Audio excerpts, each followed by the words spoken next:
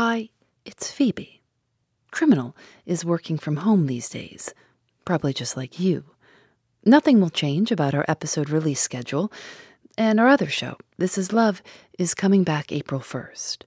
Season 4 of This Is Love is all about animals. I, for one, would rather think about wild animals than just about anything else right now. I'm already becoming one of those people who spends a lot of time staring at the bird feeder. One thing that's been making me feel a little more at ease has been reading fiction. I started reading Agatha Christie's first published novel, The Mysterious Affair at Styles, and I thought, maybe I could read it to you. A chapter a day, until we get to the end. No ads, just a good mystery. We have chapter 1 here, and chapter 2 is waiting for you over in its own feed. Just search for Phoebe Reads a Mystery, and we'll have a link in the show notes. So, here we go. The Mysterious Affair at Styles by Agatha Christie. Chapter 1. I Go to Styles. The intense interest aroused in the public by what was known at the time as the Styles case has now somewhat subsided. Nevertheless, in view of the worldwide notoriety which attended it, I've been asked, both by my friend Poirot and the family themselves, to write an account of the whole story. This, we trust, will effectually silence the sensational rumors which still persist.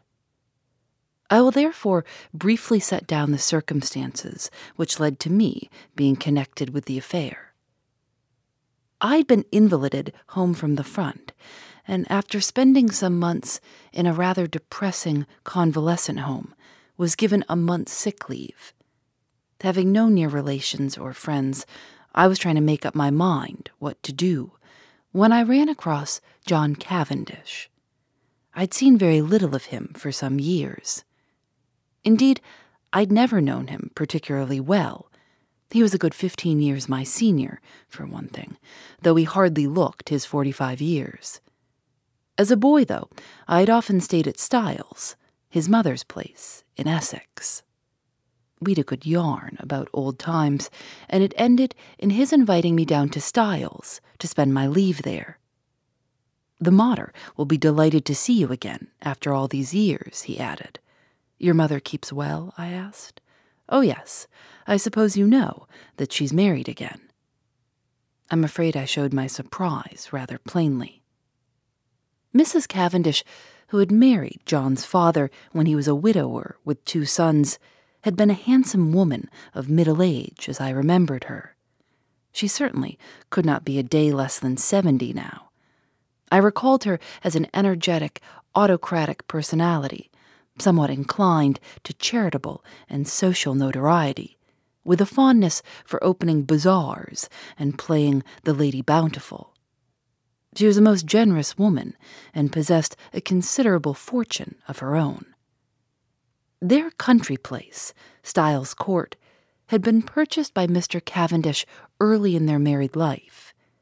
He'd been completely under his wife's ascendancy, so much so that, on dying, he left the place to her for her lifetime, as well as the larger part of his income, an arrangement that was distinctly unfair to his 2 sons.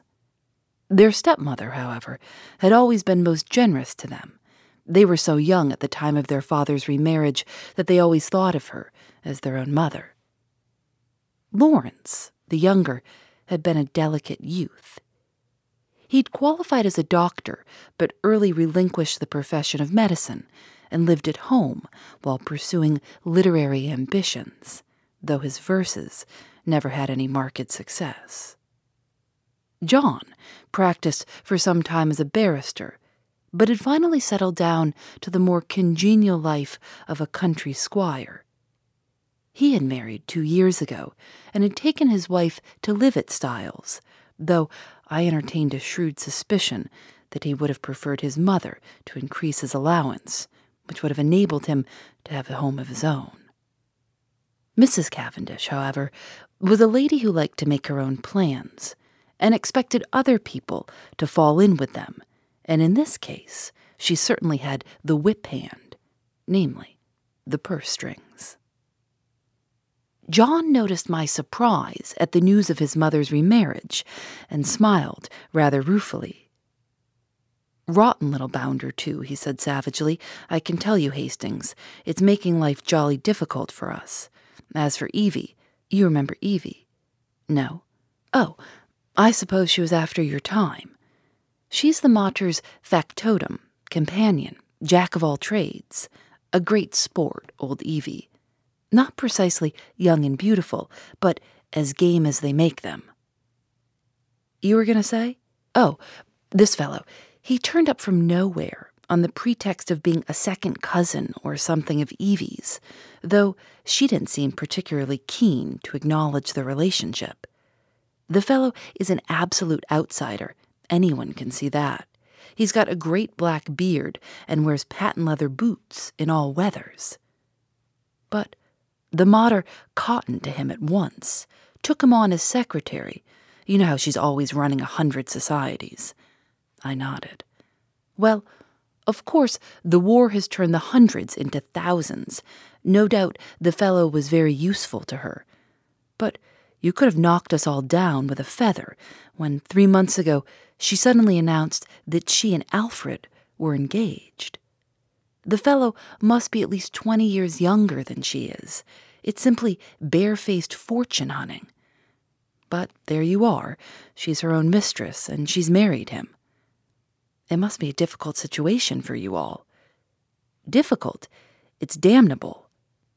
Thus it came about that 3 days later I descended from the train at Styles St. Mary, an absurd little station with no apparent reason for existence, perched up in the midst of green fields and country lanes. John Cavendish was waiting on the platform and piloted me out to the car. "Got a drop or two of petrol still, you see," he remarked, mainly owing to the mater's activities. The village of Styles St. Mary was situated about 2 miles from the little station, and Styles Court lay a mile the other side of it.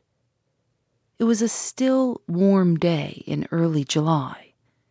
As one looked out over the flat Essex country, lying so green and peaceful under the afternoon sun, it seemed almost impossible to believe that, not so very far away, a great war was running its appointed course. I felt I had suddenly strayed into another world. As we turned in at the lodge gates, John said, "I'm afraid you'll find it very quiet down here, Hastings." "My dear fellow, that's just what I want." "Oh, it's pleasant enough if you want to lead the idle life. I drill with the volunteers twice a week and lend a hand at the farms. My wife works regularly on the land. She's up at 5 every morning to milk and keeps at it steadily until lunchtime. It's a jolly good life, taking it all around, if it weren't for that fellow, Alfred Inglethorpe." He checked the car suddenly and glanced at his watch. "I wonder if we've time to pick up Cynthia." "No, she'll have started from the hospital by now." "Cynthia? That's not your wife." "No, Cynthia's a protégée of my mother's, the daughter of an old schoolfellow of hers, who married a rascally solicitor. He came a cropper, and the girl was left an orphan and penniless. My mother came to the rescue, and Cynthia has been with us nearly 2 years now. She works in the Red Cross Hospital at Tadminster, 7 miles away." As he spoke the last words, we drew up in front of the fine old house. A lady in a stout tweed skirt, who was bending over a flower bed, straightened herself at our approach. "Hello, Evie. Here's our wounded hero, Mr. Hastings. Miss Howard." Miss Howard shook hands with a hearty, almost painful grip. I had an impression of very blue eyes and a sunburnt face. She was a pleasant-looking woman of about 40, with a deep voice, almost manly in its stentorian tones, and had a large, sensible, square body with feet to match. These last encased in good thick boots. Her conversation, I soon found, was couched in the telegraphic style. Weeds grow like house afire. Can't keep even with 'em. She'll press you in. Better be careful. I'm sure I shall only be too delighted to make myself useful, I responded. Don't say it. Never does. Wish you hadn't later. You're a cynic, Evie, said John, laughing. What's tea today, inside or out? Out. Too fine a day to be cooped up in the house. Come on, then. You've done enough gardening for today. The laborer is worthy of his hire, you know. Come and be refreshed. Well, said Miss Howard, drawing off her gardening gloves, I'm inclined to agree with you. She led the way round the house to where tea was spread under the shade of a large sycamore.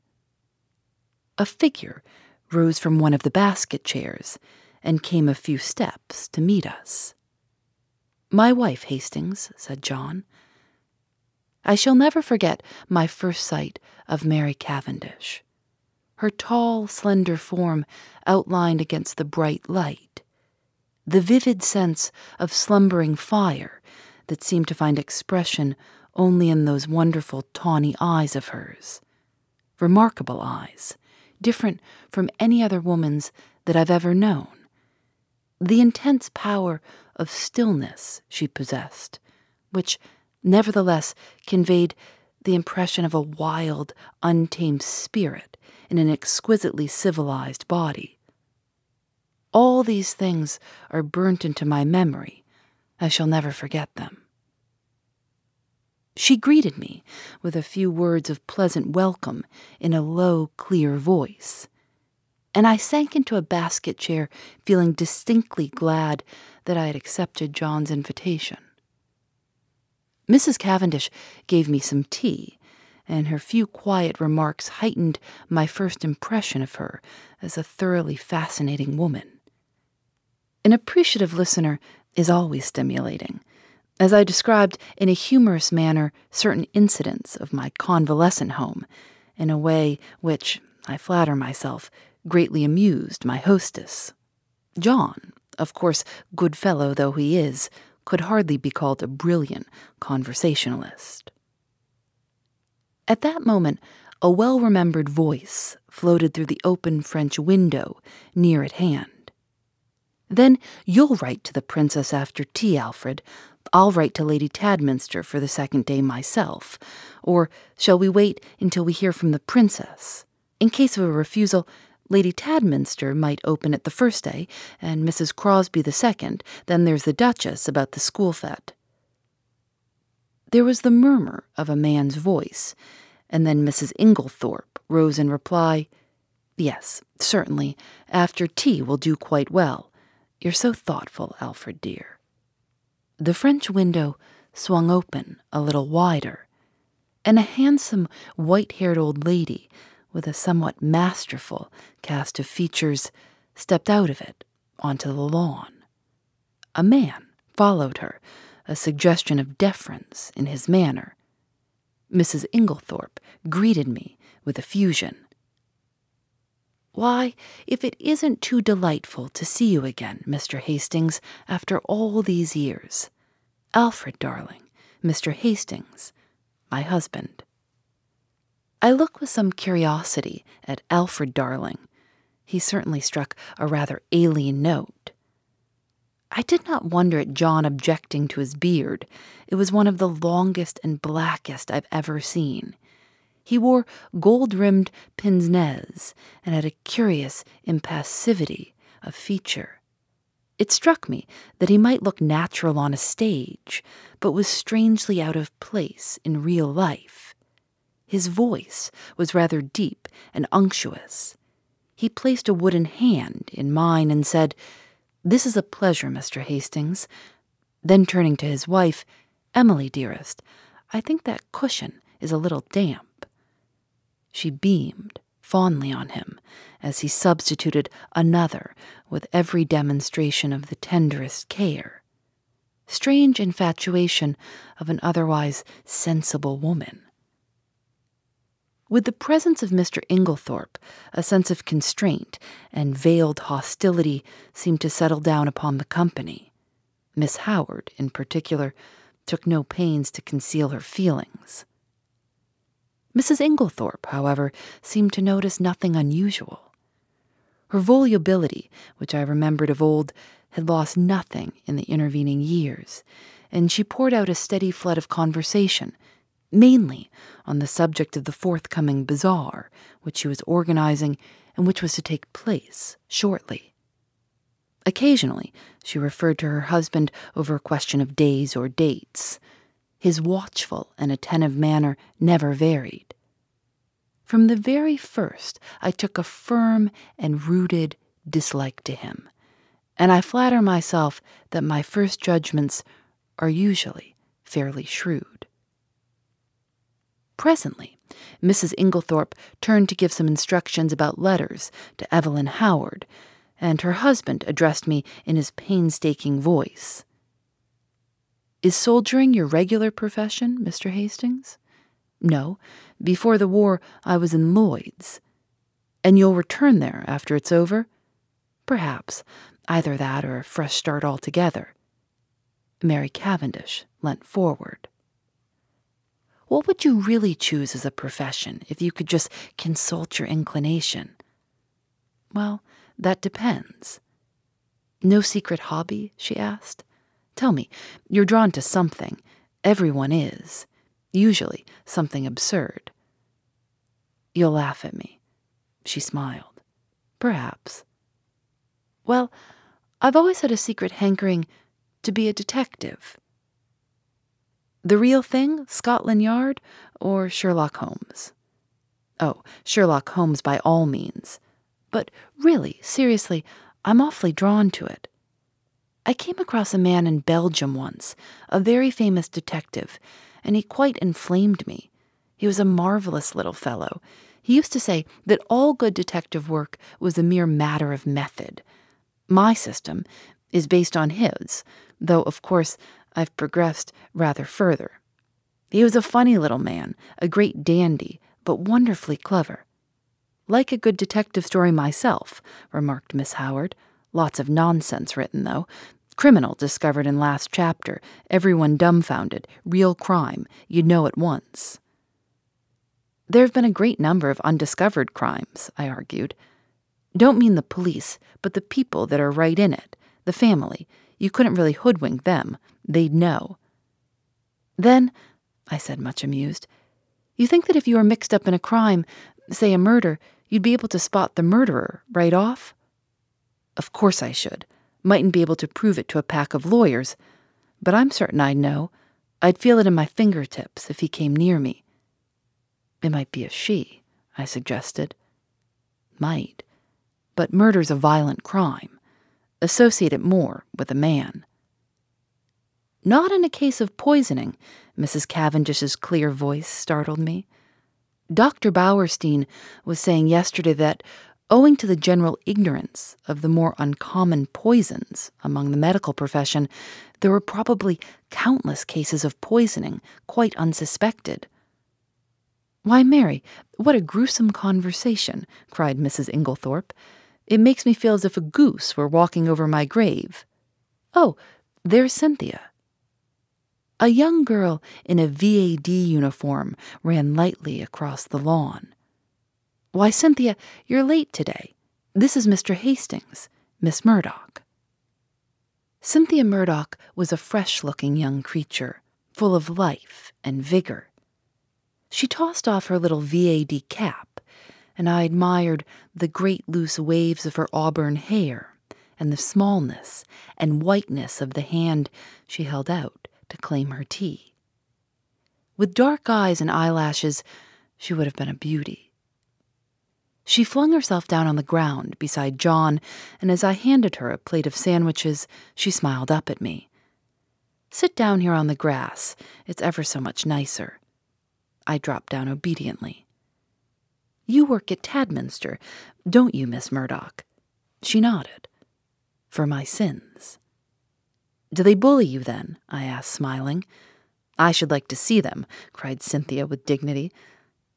I've got a cousin who is nursing, I remarked, and she's terrified of sisters. I don't wonder. Sisters are, Mr. Hastings. They simply are. You've no idea. But I'm not a nurse, thank heaven. I work in the dispensary. How many people do you poison? I asked, smiling. Cynthia smiled too. Oh, hundreds, she said. Cynthia, called Mrs. Inglethorpe, do you think you could write a few notes for me? Certainly, Aunt Emily. She jumped up promptly, and something in her manner reminded me that her position was a dependent one, and that Mrs. Inglethorpe, kind as she might be in the main, did not allow her to forget it. My hostess turned to me. John will show you up to your room. Supper is at 7:30. We've given up late dinner for some time now. Lady Tadminster, our member's wife, she was the late Lord Abbotsbury's daughter, does the same. She agrees with me that one must set up an example of economy. We are quite a war household. Nothing is wasted here. Every scrap of waste paper even is saved and sent away in sacks. I expressed my appreciation, and John took me into the house and up the broad staircase, which forked right and left halfway to different wings of the building. My room was in the left wing and looked out over the park. John left me, and a few minutes later I saw him from my window walking slowly across the grass, arm in arm with Cynthia Murdoch. I heard Mrs. Inglethorpe call Cynthia impatiently, and the girl started and ran back to the house. At the same moment, a man stepped out from the shadow of a tree and walked slowly in the same direction. He looked about 40, very dark, with a melancholy, clean-shaven face. Some violent emotion seemed to be mastering him. He looked up at my window as he passed, and I recognized him, though he had changed much in the 15 years that had elapsed since we last met. It was John's younger brother, Lawrence Cavendish. I wondered what it was that had brought that singular expression to his face. Then I dismissed him from my mind and returned to the contemplation of my own affairs. The evening passed pleasantly enough, and I dreamed that night of the enigmatical woman, Mary Cavendish. The next morning dawned bright and sunny, and I was full of the anticipation of a delightful visit.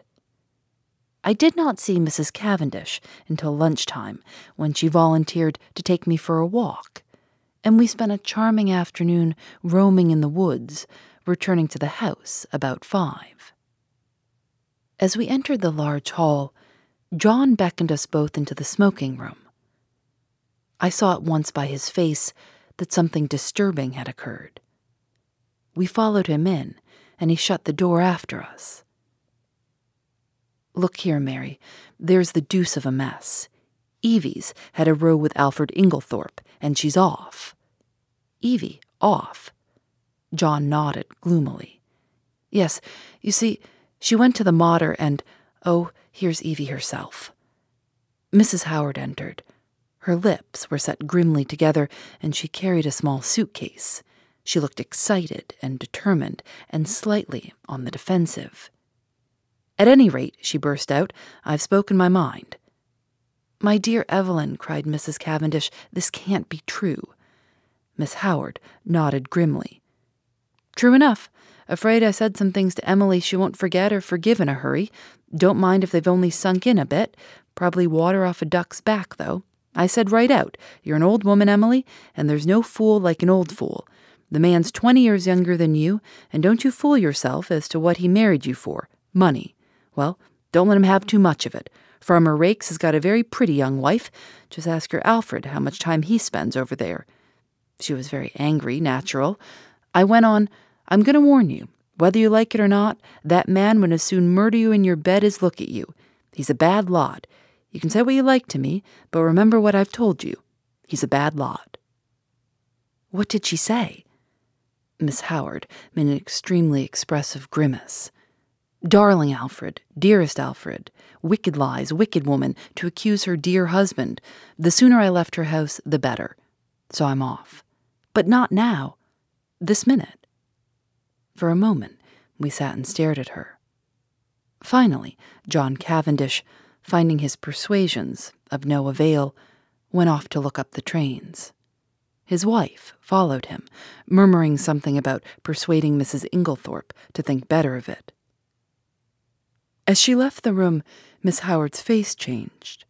"Mr. Hastings, you're honest. I can trust you." I was a little startled. She laid her hand on my arm and sank her voice to a whisper.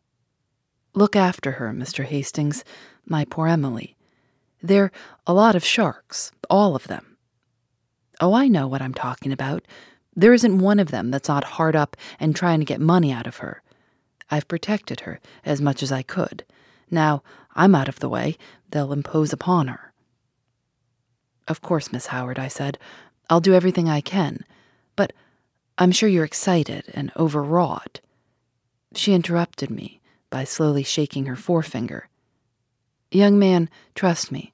I've lived in the world rather longer than you have. All I ask you is to keep your eyes open. You'll see what I mean." The throb of the motor came through the open window, and Miss Howard rose and moved to the door. John's voice sounded outside. With her hand on the handle, she turned her head over her shoulder and beckoned to me. "Above all, Mr. Hastings, watch that devil, her husband." There was no time for more. Miss Howard was swallowed up in an eager chorus of protests and goodbyes. The Inglethorpes did not appear. As the motor drove away, Mrs. Cavendish suddenly detached herself from the group and moved across the drive to the lawn to meet a tall, bearded man who'd been evidently making for the house. The color rose in her cheeks as she held out her hand to him. "Who is that?" I asked sharply, for instinctively I distrusted the man. "That's Dr. Bauerstein," said John shortly. "And who is Dr. Bauerstein?" "He's staying in the village doing a rest cure after a bad nervous breakdown. He's a London specialist, a very clever man, one of the greatest living experts on poisons, I believe." "And he's a great friend of Mary's," put in Cynthia, the irrepressible. John Cavendish frowned and changed the subject. "Come for a stroll, Hastings. This has been a most rotten business. She's always had a rough tongue, but there's no stauncher friend in England than Evelyn Howard." He took the path through the plantation, and we walked down to the village through the woods which bordered one side of the estate. As we passed through one of the gates on our way home again, a pretty young woman came in the opposite direction, bowed and smiled. "That's a pretty girl," I remarked. John's face hardened. "That is Mrs. Raikes." "The one that Miss Howard—" "Exactly," said John, with rather unnecessary abruptness. I thought of the white-haired old lady in the big house, and that vivid, wicked little face that had just smiled into ours, and a vague chill of foreboding crept over me. I brushed it aside. "Styles is really a glorious old place," I said to John. He nodded rather gloomily. "Yes, it's a fine property.